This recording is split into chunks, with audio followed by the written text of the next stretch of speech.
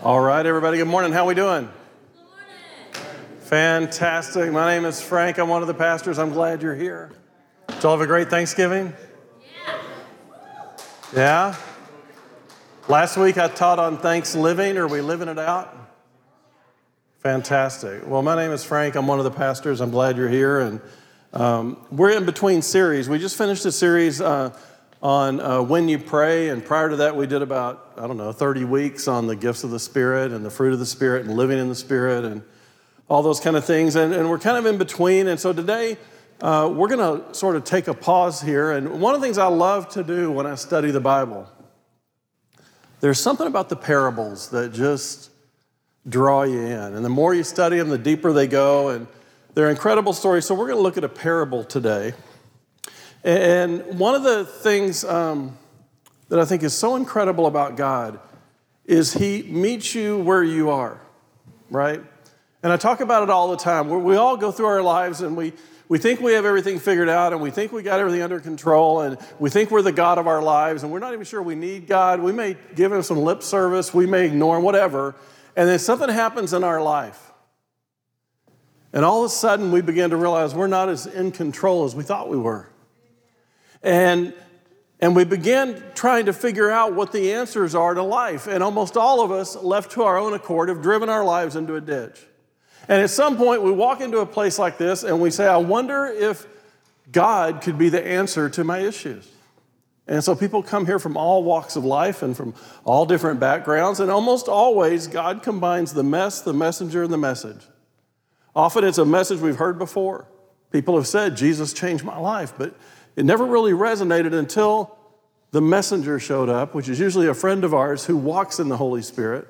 And then the message all of a sudden makes sense, and the mess gets our attention. And it's incredible. If you ask people, how did you come to know Christ? Usually if you listen, you'll hear, well, there's this person.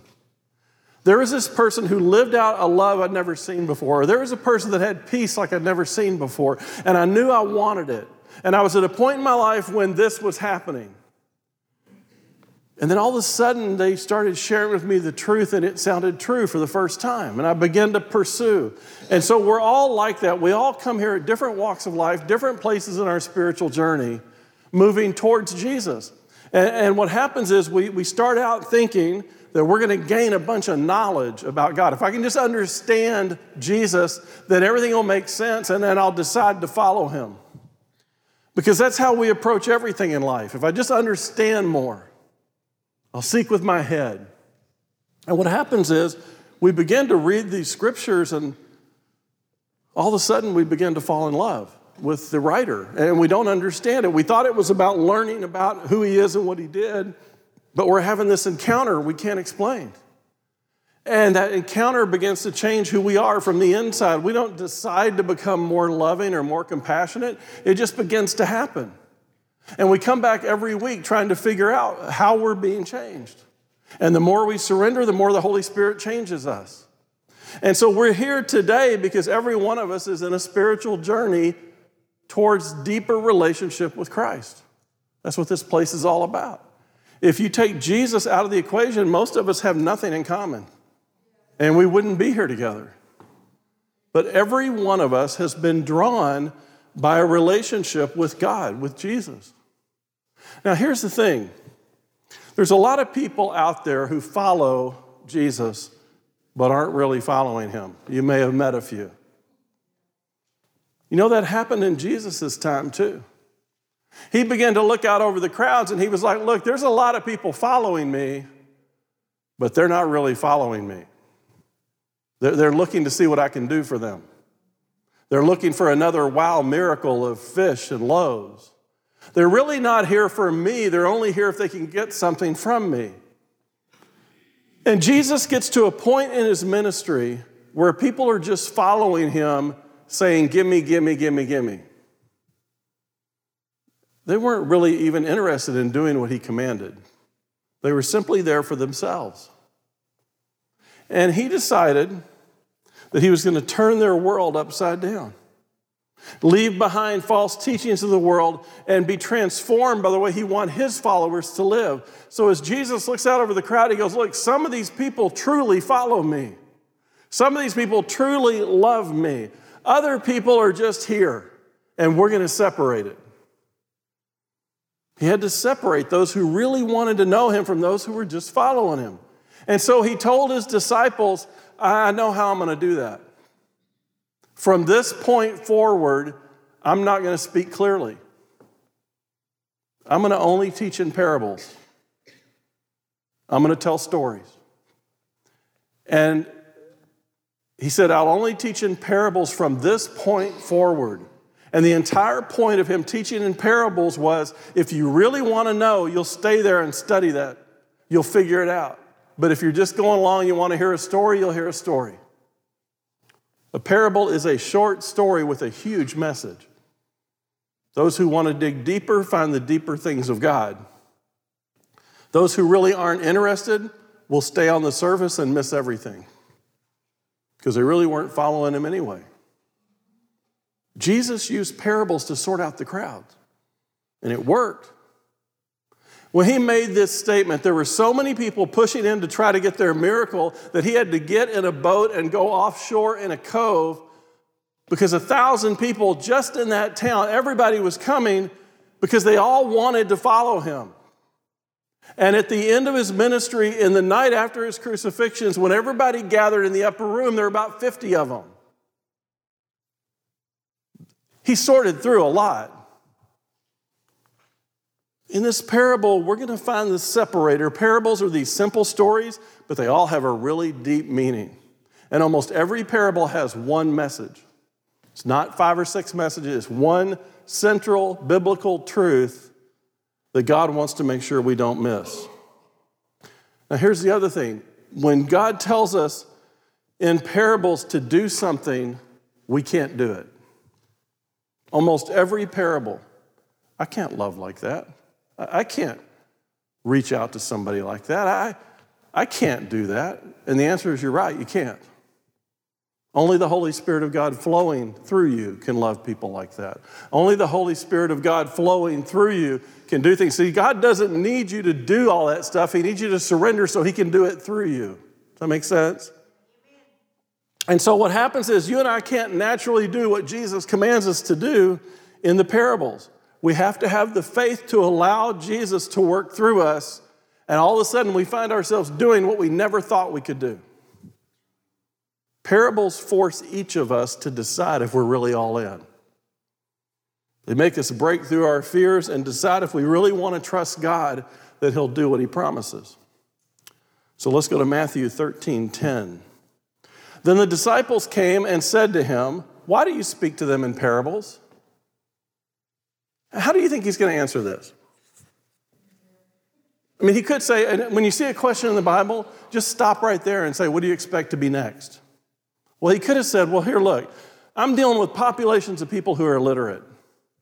They're not going to be able to write down or remember. I'm going to tell them stories so the pictures in their mind will help them remember what I'm going to teach them.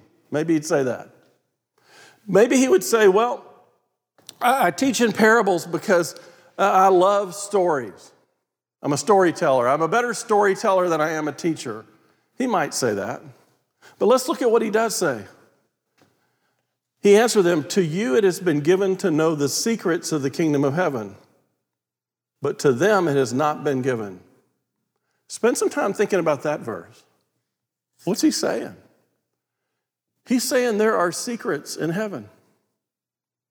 Secrets from the throne of God, given to some people but not others. That's interesting. Okay. For to the one who has, more will be given, and he'll have an abundance. But from the one who has not, even what he has will be taken away.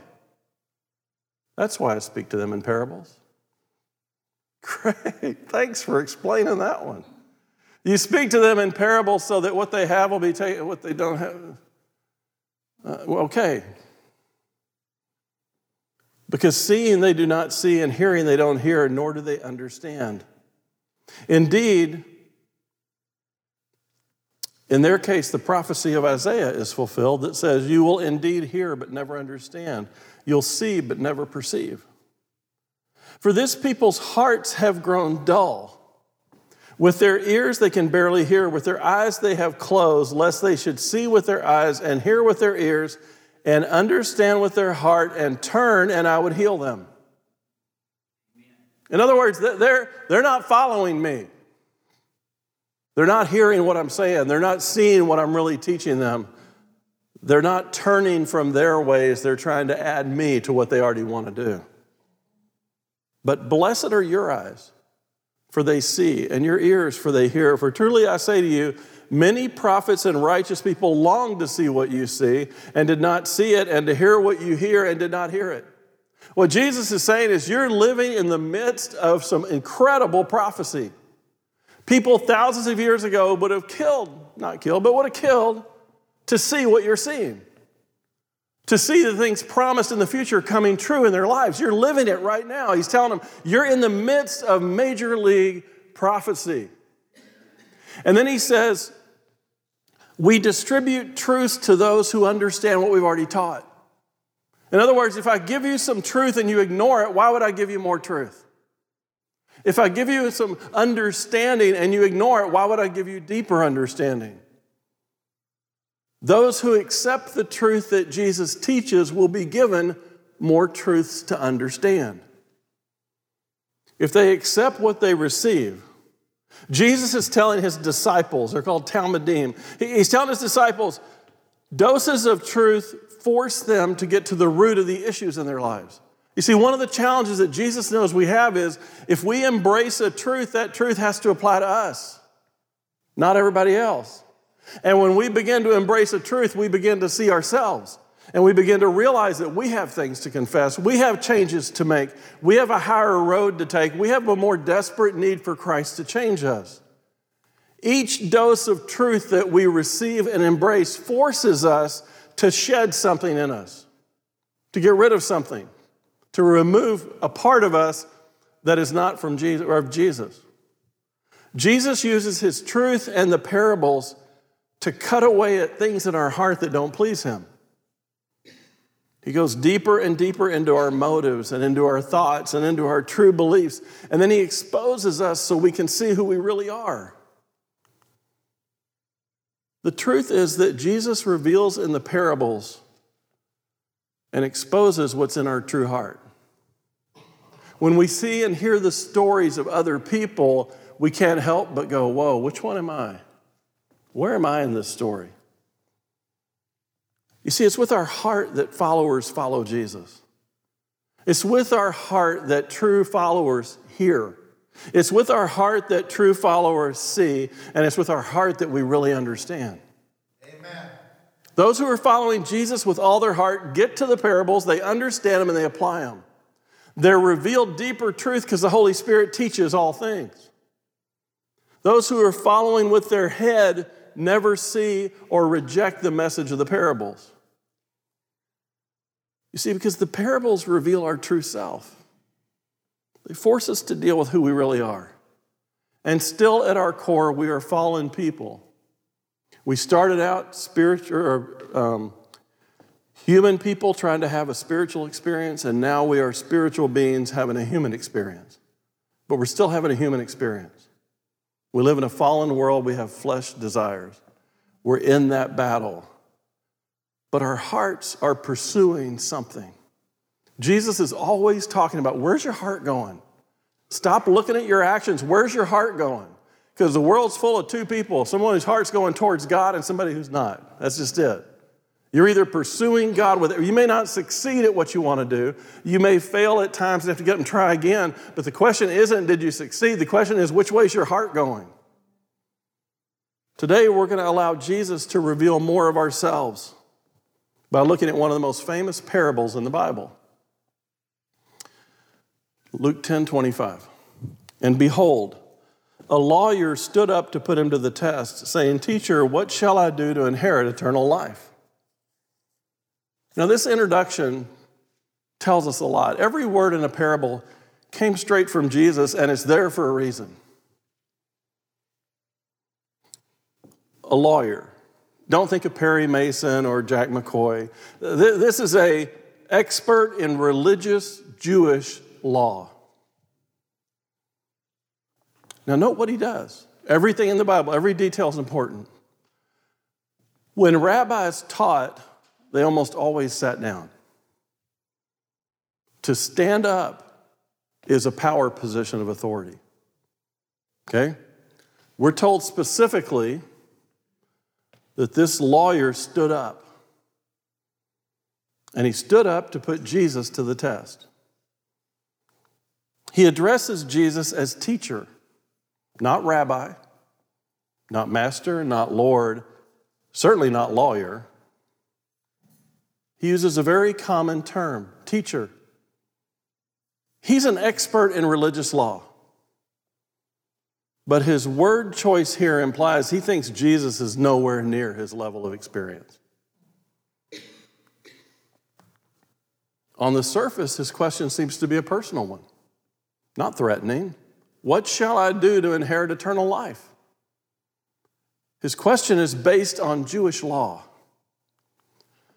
You see, those who lived prior to Jesus were saved based on their faith that one day the Messiah would come. They couldn't yet believe in Jesus as their Savior because he wasn't here yet.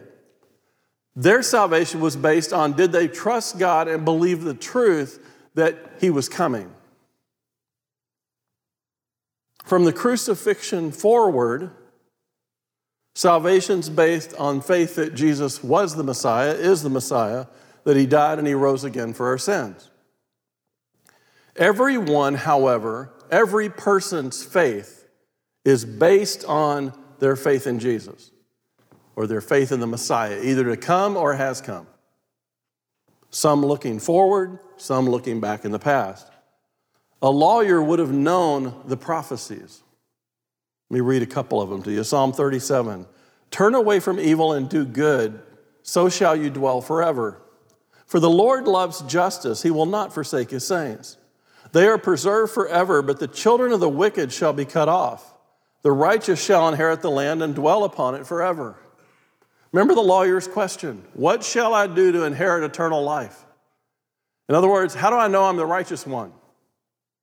Daniel said this, many of those who sleep in the dust of the earth shall awake, some to everlasting life and some to shame and everlasting contempt.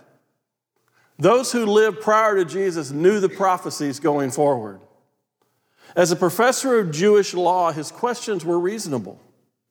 He's essentially asking Jesus, what do I need to do to share in the resurrection of the righteous?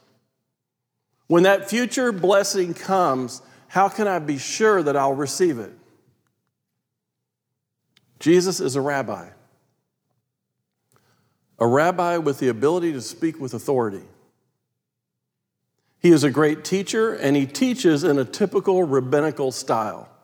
We're going to talk about that for a minute. You see, great teachers don't just tell you the answers. You ever notice that? People that are really great teachers, they just don't tell you the answers. They know the answers, but great teachers lead you on a journey of discovery so you will own the answers. Does that make sense? They often answer your question with a question, and it drives people crazy. Rabbis do this all the time. It's how they teach. Sometimes to see where you are, sometimes to see how badly you want to know. More often because when the truth is personally sought after, embraced, and discovered, you remember it. When it's just told to you, you forget it. I spend a lot of time teaching medical students and residents and nurses, and I can tell them the answer, but the wonder of discovery is what makes it stick. They don't take my word for it. They've experienced it. They found the answer based on the questions that I led them through. So Jesus doesn't just answer the question. He almost always asks a clarifying question and then a probing question. Let me show you. He said to them, what is written in the law? Clarifying question. How do you read it? Probing question. Jesus does this all the time. The clarifying question, what is written in the law? This is a softball for the Jewish leader, for an expert in the law. What the law says is very clear. We can look it up if we need to. That's how all Bible study starts. What does God say in his word? But then Jesus asks a probing question. A question that moves beyond just the information you're going to find in the text. A question that moves towards the heart of the real issue. But then the probing question, how do you read this?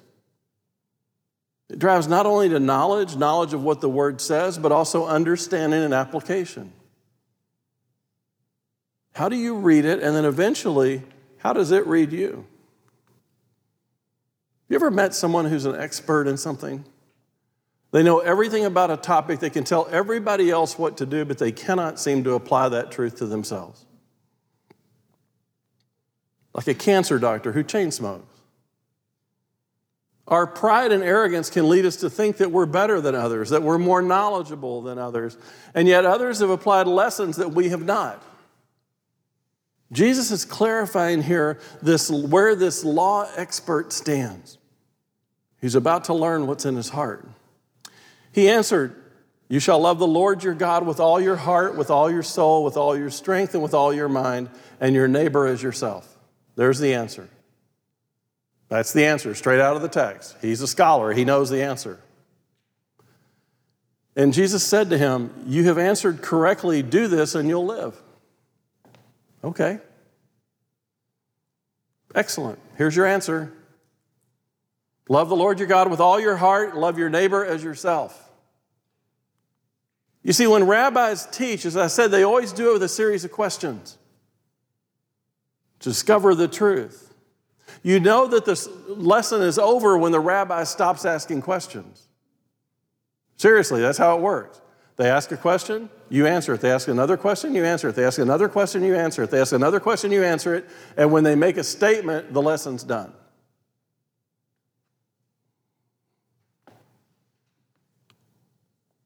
He's given an answer. It wasn't a question. Go do that. Lesson done. We're finished. How do you inherit eternal life? Love the Lord your God with all your heart, soul, mind, and then love others as yourself. Done, answered, check. You see, their salvation is based on the same thing ours is, faith in Jesus and faith in Jesus alone. Any of us who truly love the Lord with all of our heart, soul, strength, and mind, and love our neighbors as ourselves, will surrender to the truth of God's word. Because we can't do it without God. You can't achieve that without God. It's impossible. We're saved through our faith and trust in Jesus. And we trust in Jesus for eternal life. Now, the lawyer knew the law. Love the Lord your God with all your heart, soul, mind, and strength. You know what to do, but have you done it? See, religious people know what they should do, but they struggle actually doing it. Unfruitful fig trees, if you will. They look like they should produce fruit, but they're not producing fruit. Now remember, Jesus is using a parable to sift through the crowd. Now here's what Jesus knew that the lawyer did not. Please don't miss this. If you truly love the Lord, Jesus knows. If you have a relationship that consumes everything, your heart, your soul, your mind, if that's actually been your experience, you have been completely transformed, embodied, embraced by God and the Holy Spirit, you can't help but love other people. It's going to flow out of you. The evidence of a transformed life, the evidence of a life of people who are loved and loving Jesus is that they're changed people. They love God with everything and they love other people just like they love themselves. That's what he knows. If you truly do those things, you are saved because you can't do them without the Holy Spirit. You see, nobody on earth inherently wants to love our neighbor as ourselves. Nobody. It doesn't come from us. It's part of our sin nature. The only way you can do it is if you have enough faith to let God do it. That's why Jesus says, do these things and you'll live.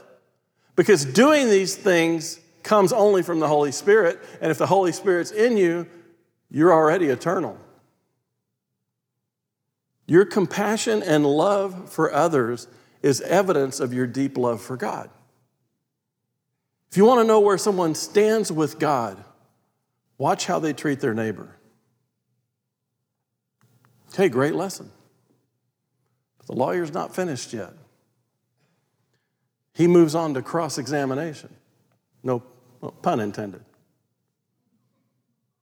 He wants to justify himself, the scriptures say. It's not good enough that you say, I have it. I need to be the best. So he says to Jesus, and who is my neighbor? Note the motive. Desiring to justify himself. In other words, I know I love some people, but how broad do I have to go here? I love my family. I love my closest friend. I love some of my Jewish brothers. What's the scope of this command exactly? Who is my neighbor? So the lawyer asked Jesus, who's my neighbor? The underlying question is sort of like, look, I know I'm to love my neighbor as myself. I get it. I love my family that way. I'd give up anything for my kids. I love some of my friends that way. I guess I could love the Jewish people that way, maybe. But God, some of these people are despicable. You want me to love people who are despicable? Some are unworthy of my attention, much less my love. Do you know who I am? You see, I'm a high-powered attorney. I'm important here on earth. You want me to love other people? Some don't deserve me even talking to them, much less loving them. There's pagans out there, God. There's Gentiles, Samaritans. They're diseased. They're our enemies. You judge them, God. I know you hate them like I do. See, the world's full of people I don't like, much less love. Jesus, who is my neighbor? Tell me it's just my family. And to answer that question, Jesus moves into the parable. Don't miss this. The parable is to answer this question. Who is my neighbor? Knowing who my neighbor is then allows me to decide and see myself whether I'm loving those people or not. You see, the parable of the Good Samaritan is not about somebody applying a bandage on the side of the road. The parable of the Good Samaritan is about knowing who your neighbor is and who you are in the story. Jesus replied, a man going down from Jerusalem to Jericho, and he fell among robbers who stripped him and beat him and departed, leaving him half dead. Now the Jews of that time would go, yeah, I could see that. That happens all the time. That's a dangerous road. It'd be like us saying, hey, somebody's walking through Watts and they got beat up. Yeah, okay. That happens. Jews went to the temple from Jericho up to the temple. Okay? They traveled this road every time they had to go to the temple. And it's straight uphill. If you've ever been to Israel, it's straight uphill. And you go this winding road, and parts of that road go through canyons and crevices, and it's dark, and it's a great place to ambush people. And people going to the temple usually have money or goats or something that they're going to go sacrifice. So they have money. And so this guy is coming on this road. It'd be like us saying, well, somebody's driving down I-75. But this isn't an ordinary road. As I said, it's treacherous. Now, the road from Jericho to Jerusalem is only 15 miles. It's not very far. But Jericho's at sea level and Jerusalem's at 3,400 feet. So in 15 miles, you go straight up. It's a winding trail. It's not a safe road. There are caves along the road where people can hide. Travelers coming, as I said, have money. To make it worse, there were sections of the road that are literally dark in the middle of the day. The sun can't hit them because of the crevices in the mountains. Dark shadows. Some fell to death in those shadows. They'd be walking, there's a cliff falls 2,000 feet. This is a dangerous road Jesus picks for his parable. Many believe that when David was fleeing Jerusalem, running from his son who wanted to kill him, that he penned the 23rd Psalm because of this road. Yea, though I walk through the valley of the shadow of death, I will fear no evil. So Jesus begins the story. They're probably thinking, okay, we've been there and seen that. And then he immediately draws them into the familiar. Now, you may be asking yourself, 15 miles, dangerous road, isn't there some other way to get to Jerusalem? I mean, would you want to travel that road? I mean, maybe we should go a different way. Makes sense, right? If you were in Galilee and you wanted to get to Jerusalem, the Jewish people would basically go from Galilee. Let's go ahead and put up the slide of the map. Okay, see Galilee up there at the top. And then you see Judea, Jerusalem down here, and you see the Jordan River. When people would travel through the desert, they typically tried to stay near a water source, right? So what they would do is they would go over to the Sea of Galilee, they head south. They get down to Jericho, and they take that 15-mile road up to Jericho. That's how they did it. Total trip is about 120 miles. They had to go to the feast 3 to 4 times a year. Think about that. They walk 120 miles. They go to the feast. They walk back home. They do it again. The last 15 miles took 8 hours to climb. You want to know why Mary and Joseph were extra frustrated that Jesus stayed in the temple at age 12? They'd gone down the mountain. And then they had to turn around and go right back up. That's not good. Now, you may have noticed, looking at this map, that there might be a more direct route. Maybe you could just go straight from Nazareth down to Jerusalem. That makes sense. That's 90 miles. You could avoid the dangerous road. You could avoid the climb, no problem. Jewish people, however, would rather face robbers and death than step into Samaritan land. They hated the Samaritans. I mean, they literally hated them. Racism at its worst. They hated Samaritans. The Jews hated them, despised them, and one thing was clear to this lawyer. Whatever definition neighbor had, it can't include them. Those half-breeds. You see, the reason they didn't like them was early on, these tribes intermingled when they weren't supposed to, and instead of going to Jerusalem, they set up their own mountain. And that's why the woman at the well, the Samaritan woman, said, "We worship God on this mountain. And when the Messiah comes, he'll tell us if that's okay or not." They hated them.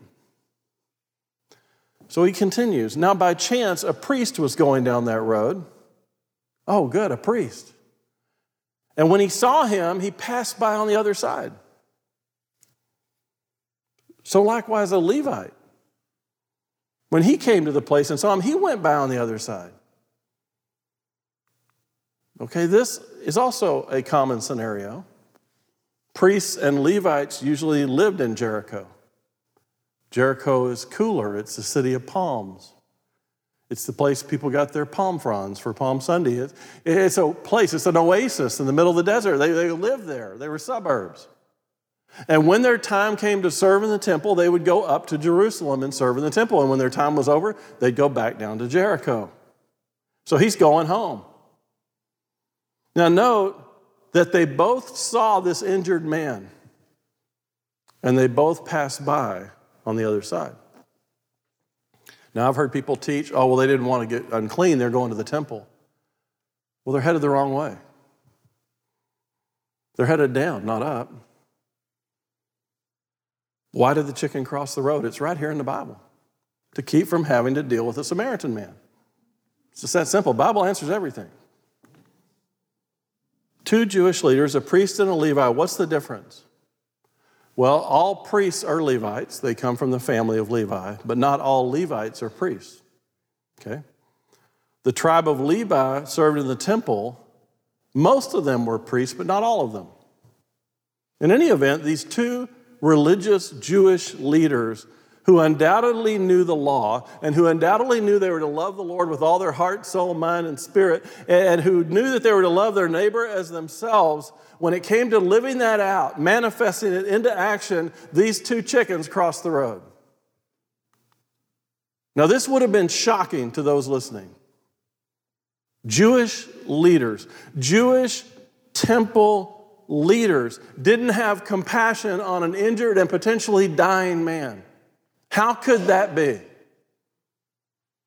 Then you can almost hear the music begin to build in the background as Jesus continues his story. But a Samaritan journeyed, came to where he was, and saw him. Now, a Jewish person would be thinking, Samaritan. Probably coming back to get what he didn't get the first time when he beat him up and stole all that stuff. Probably coming back to kill him. He's probably the one that robbed him and beat him in the first place. That's what those people do. They're disgusting. Why is a Samaritan even traveling on our road? We don't go there, they shouldn't come here. That's what's going through their head. But a Samaritan, as he journeyed, came to where he was, and when he saw him, he had compassion. He went to him and bound up his wounds, pouring on oil and wine, and he set him on his own animal and brought him to an inn and took care of him. And the next day he took out 2 denarii and he gave them to the innkeeper, saying, "Take care of him, and whatever more you spend, I will repay you when I come back." Jesus made the Samaritan the hero. That immediately would have alarmed his Jewish audience. This is not a Jewish man helping a Samaritan. This is a Samaritan helping a Jewish man who had been ignored by his fellow brothers. Note what Jesus says. Compassion is what moved him to action. You see, oil and wine were expensive. They were helpful as antiseptics and wound swab. He used his animal as an ambulance. He took him to the inn. He stayed with him and cared for him. He gave him 2 denarii. That's 2 weeks of pay. Probably about 2 weeks at the hotel. He tells the innkeeper, "You take care of him. Spend whatever you have to spend. Do whatever you do. I'll come back and pay you." The Samaritan loved those who hated him. He risked his own life. He spent his own money. He used up at least a full day, and as far as we can tell, he never received a single reward. His actions aren't logical. No one on earth logically wants to help their enemies. In our fallen state, we are survival of the fittest. We'll let you tolerate a few things, but don't start threatening me. Of all the possibilities that you can come up with when it comes to doing something to your enemies, mercy and compassion never seem to be the conclusion of fallen humans. No one born with a sin nature naturally comes to the idea of, "I think I'll just love them." There's nothing on earth that can make you do that. There's nothing in you, in your fallen state, that makes you love somebody else like that. It doesn't happen. It's hard to wrap your mind around. And the reason is it's not a mind thing. It's a heart thing. You never wrap your mind around things of the heart. If you don't want to love your enemies, then welcome to this world. That's where most people are living.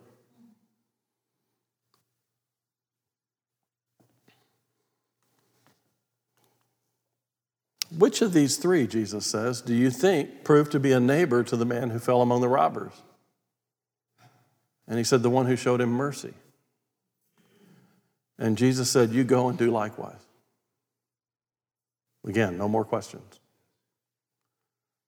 Note the Jewish lawyer can't even get himself to say the Samaritan. He can't even get himself to say the Samaritan showed him mercy. The one that showed him mercy. If you ask most people what the story of the Good Samaritan is about, they'll tell you it's about taking care of people and strangers and seeing those in need help and helping them. And on the surface, that's a good answer. But it's not the truth that's in this passage. It's not the point. It's a point, not the point. Remember that Jesus uses the parables to show things to the disciples that are deeper spiritual truth. The question he's answering is, who is my neighbor? More specifically, who am I supposed to love as myself?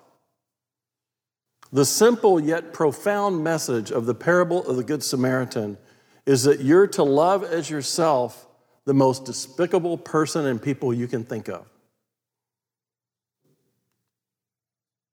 And I think most of us would go, you know what, I don't have that kind of love in me. You see, there are people that have done some horrible things. There are people that have done horrible things to me. There are people that have done horrible things to children. There are people that have done horrible things to women. There are people that have done horrible things. I can't love them. I struggle loving the people I'm supposed to love. Jesus wants me to love everybody like he does. What, does he think I'm Jesus? Not only love them, but love them as much as I love myself. Think about what he's really teaching here. Think about the person you can't stand. It's okay, we're in church. Love everybody, don't like everybody, I get it. Think about them. Love them as yourself. That means when you pray the blessings that you want for yourself, that God would give them to them. That God would give them blessing upon blessing, and when it happens, you'd celebrate it. Yet notice the command of Jesus. Go and do likewise. I can't. You want me to go and love people like that? I can't. Go and do likewise. Thus begins the separation. Those who are truly following Jesus will answer this question very differently than those who are hanging around just to see what God can give them next. Those who follow with their heads say, there's nothing about this that I like. It goes against every fiber of my being, everything I've ever thought about. People who are despicable should not be loved, and I'm not going to do it. You guys are crazy. I'm out of here. But to those who truly love the Lord with all their heart, who are truly surrendering to what Jesus teaches, might say something like this. There's nothing about this that I like. Goes against every fiber of my being. It makes no sense to me. But Jesus, if you've commanded it, I'll do it. I don't have it in me to love my enemies. I can't make myself love them. But God, if you want to flow your love through me to them, I'll be your conduit. I'll do it. Because God, if you command it, you're going to accomplish it. I'll surrender to your will and your desire rather than my own. You see, it's only through surrender that we can allow God to do what he wants to do through us. As long as we're still trying to hold on to our beliefs, our prejudices, our racism, our hatred, God can't work through us. It's only when we surrender to his truth that we are to love our neighbors as ourselves. Paul understood it when he says, I can do all things through Christ who strengthens me. All things may not be win a football game. It may be love the person that hates you. It may be loving your enemies. It may be loving the person who hurt you. It doesn't mean that what they did was wrong or not wrong or that shouldn't be consequences. What it means is you do what Jesus did. You love the sinner and you hate the sin.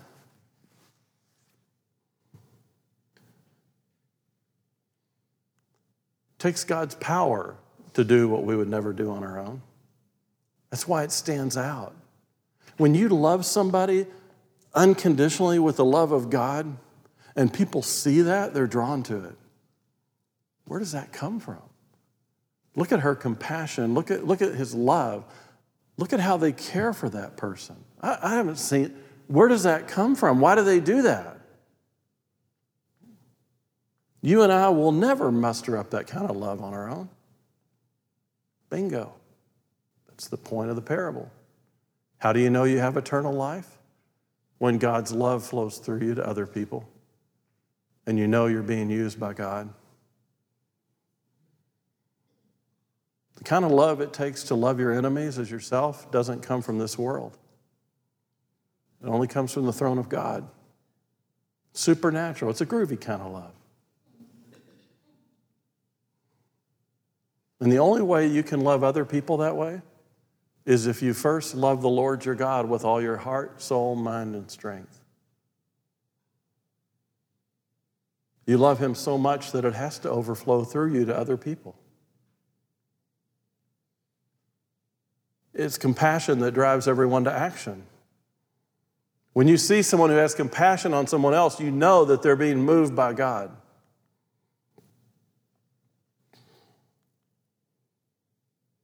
Now, loving others the way we love ourselves is not something we do to earn God's favor.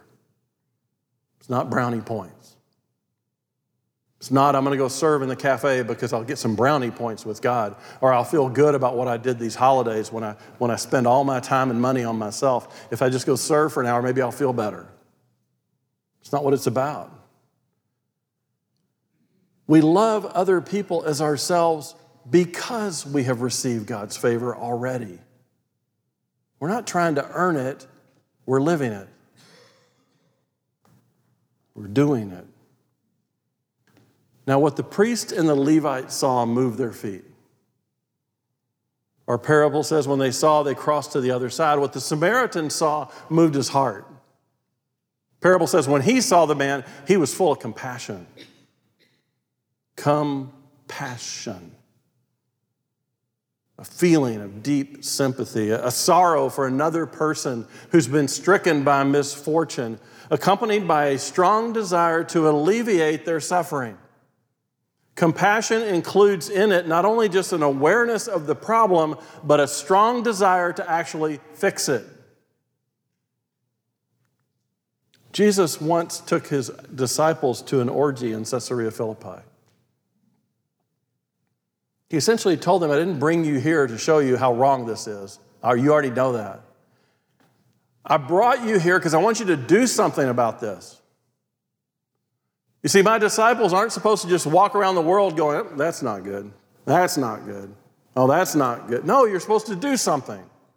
The love of God brings compassion into your life, and you have to act it out to other people. True disciples of Jesus allow God's compassion to flow through us. Let me give you quickly 5 key things about compassion. First of all, compassion is based on need, not worth. Compassion is based on need, not worth. The victim was just some man. We don't have any more details than that. The Samaritan reached out to him not because of who he was, because he was in need. For all we know, the victim could have been the king. The victim could have been a murderer. The victim could have been a prisoner escaped from Jerusalem. We don't know. He just said a man was walking and got attacked. We know nothing about this man. We don't know his race. We don't know his social status. We know nothing because it doesn't matter. Compassion is based on need, not somebody's worth. Second, compassion feels something.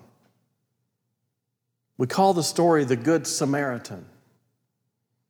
That phrase would never have been used in first century Jewish world. There were no Good Samaritans. When the Samaritan saw the victim, he was moved from deep inside his soul. He felt the pain of the other person. His heart churned inside him to the point that he couldn't pass by. He had to do something. Compassion always feels something. It stirs us. It troubles us. We can't rest until we actually go do something. It is our Popeye spinach moment. That's all I can stand. I can't stand anymore. I got to go do something. That's our third point. Compassion always moves you to do something. It's usually not convenient. Usually takes concentrated effort, and compassion for other people just doesn't happen. You have to allow it to happen. Next point, compassion always costs you something. It always costs something. It cost this man time, inconvenience, money, personal risk. A Samaritan carrying an injured body. Have you thought about that? A Samaritan in Judea carrying an injured Jewish person on a donkey somewhere else.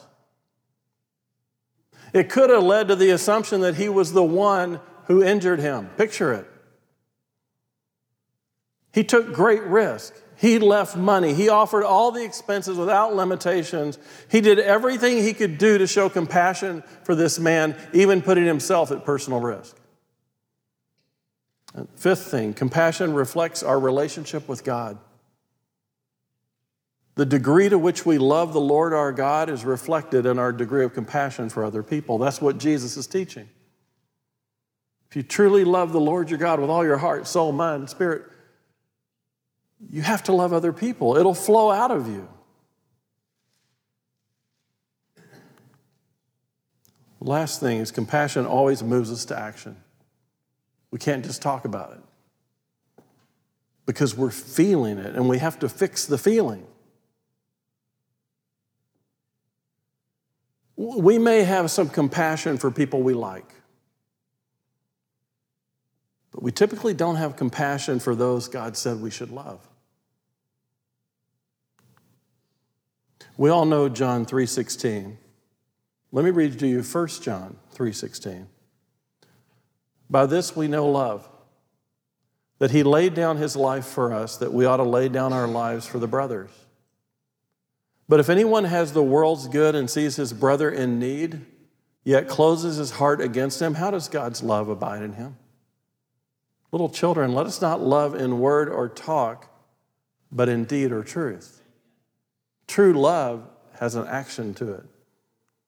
James says it this way: if a brother or sister is poorly clothed and lacking in daily food, and one of you says to them, go in peace, be warmed and filled, without giving them the things needed for the body, what good is that? So also faith by itself, if it doesn't have works, is dead.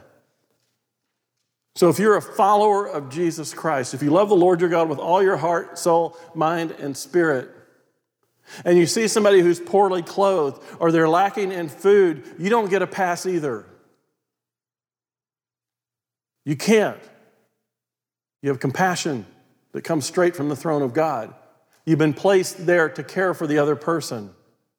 You're to love others as you love yourself. In the cafe, just like in my workplace, there's a lack of God's love for each other. And Jesus is saying, fix it. Go love people. Love your enemies. There's not a single person you lock eyes with that Jesus didn't die for. There's nobody you lock eyes with that you're better than. People ask me a lot of times, how do y'all run the cafe? How can we not? How can we not? There are people who have needs. So the big idea of this small story is that those who have eternal life, those who truly love the Lord with everything they have, those who are truly surrendered to his plan, his agenda, and his mission, can't help but love other people as they love themselves. And they know it doesn't come from them. God's love pours out through us, and we can't stop it. We see the world with God's compassion. It moves our heart. Jesus says, if you really love others as much as you love yourself, then you've definitely been changed by the Father. And you'll have eternal life. Because it's impossible to do that without first having had that experience. Your love and compassion for others is the fruit of the relationship you have with the Holy Spirit. It's impossible for you to be a true follower of Jesus and not develop compassion for other people. It just doesn't happen. You want to be just like your Savior? You surrender and follow his love and let it flow through you. If you struggle loving other people, not liking them, loving them. I love a lot of people I don't really like. If deep in your heart you struggle to love other people, and you're a Spirit-filled believer, then there's something in your life, some sin, that is blocking you from allowing the Holy Spirit to flow through you. Because the desire of the Holy Spirit is to love people. So do you? Do you see them? I mean, really, we're going to walk around the holidays. We're going to see a lot of people. Do you really see them? The people. They're beat up, they're bruised, they're beaten down. They're lying on the side of your path every single day. They're interruptions on your way to something more important. People who desperately need to see Jesus' love in you. Maybe people you don't like. Maybe it's not the Samaritans. Maybe for you it's the rich people. Maybe it's the fancy cars. Maybe for you it's impressive addresses. Whoever God's put in your path. I know you see them, but do you see them with your heart? Some of the most spiritually miserable people I know live at some of the most incredible addresses in this city. Does your heart break for them? Can you see them the way God sees them?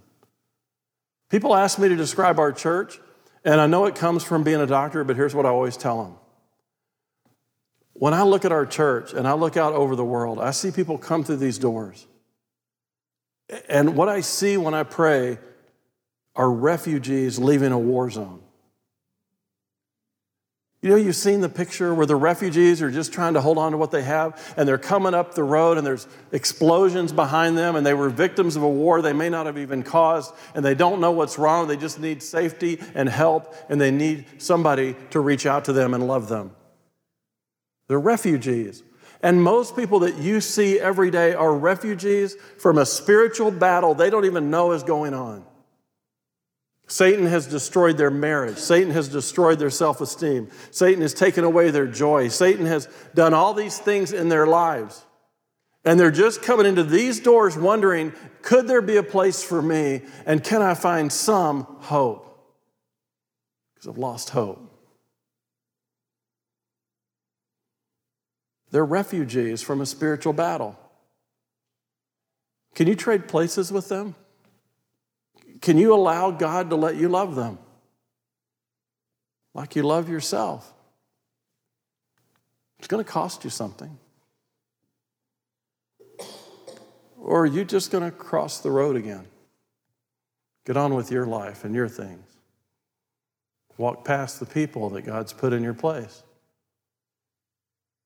You want to know how close you are with Jesus? Jesus told the lawyer, look at those you love who you think are unlovable. You see, there's people here in Sarasota that need our help. Jesus said some of us will get it, some of us will see him. Most will just walk by. Why does that happen? He tells us. So we end this. For this people's heart has grown dull. With their ears they can barely hear, and with their eyes they've closed. It's not that they can't see, they close them. They've chosen not to see. Hear with their ears and understand with their heart and turn, and if they did, I would heal them. But blessed are your eyes, for they see, and your ears, for they hear. If you see someone truly loving their neighbor, someone they don't know, loving them as they love themselves, I guarantee you they're a born-again follower of Jesus. Fruit of the Spirit is love. There's no other love like that on earth. If you can't find it in your heart to love the people Jesus already loves, ask God to show you what's wrong, because something's wrong. Then I challenge you, once you've confessed that sin, get busy loving people. God will love every person you encounter through you if you'll allow it. You see, the eyes of remnant see and hear. Those God placed in our path are not labels, they're not groups of problems, they're not groups of people. They're real faces, a lot of them. They didn't plan to end up this way. Satan took them there. Rescuing and caring for them, it's not easy. It's not safe. It's not logical. It's not pretty. It's not convenient. It's often not fun. It's not cheap. It's not clean. It's not appreciated. It's not rewarded, and it's not natural. Many initially don't want our help. They hate us for trying to help them. They're your next door neighbor, your coworker, your family, your children, your ex, your friends. Some who are homeless, some who have homes but are heartless. Some are addicted to drugs, some are addicted to a drug that is themselves. Some are filthy on the outside, some people are filthy on the inside. Some are afraid of being judged, others are way too busy judging. Our sign out front says we're a group of messed up people, and it's true. But here's the thing. Our hearts aren't dull. Our hearts have turned towards Jesus, and we flow compassion out to people who come through these doors. Jesus died for you, and he died for me, and he died for each and every one of them. He loves you and me, and he loves them just as much. He has them in his heart, and we have his heart in us. Thus we notice them because he noticed us. When we were filthy, when we were dirty, when we were sinful, when we were prideful and arrogant, when we were refugees from that very same spiritual battle, he saw us. We have to run to people because he does. We have compassion for them because he had compassion for them. We love them because he loved them. And we need to love them because we were just like them, imprisoned by sin and now freed by Christ. We must surrender to become just like him because that's what true disciples really do. How do I know I have eternal life? There's a love that flows through me that I can't understand, and it flows to my enemies, and it flows to everybody. And I know it's coming from God because I love him with all my heart, my soul, my mind, and my spirit. That, Rabbi, is how I know. Let's pray.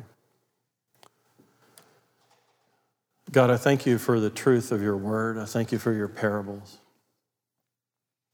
They're so deep and at the same time so simple. But God, if we could learn to love like you love, if we could learn to surrender enough to let you love through us, if we could get past ourselves and onto your agenda, God, we'd see incredible love. People would see Christ in us. Loving your enemies, that's got to get people's attention. And that's exactly what you knew. So God, help us to love this week. Help us to love as we go into the Christmas season. Help us to give up our needs and our wants and see the people that are hurting. Reach out to those who need our compassion. We may be the last glimpse of hope that somebody encounters. Help us to make sure they see you clearly when they see us. We love you. We thank you for your truth. God, please don't let us walk out of this room without applying your truth. We ask it in Jesus' name. Amen.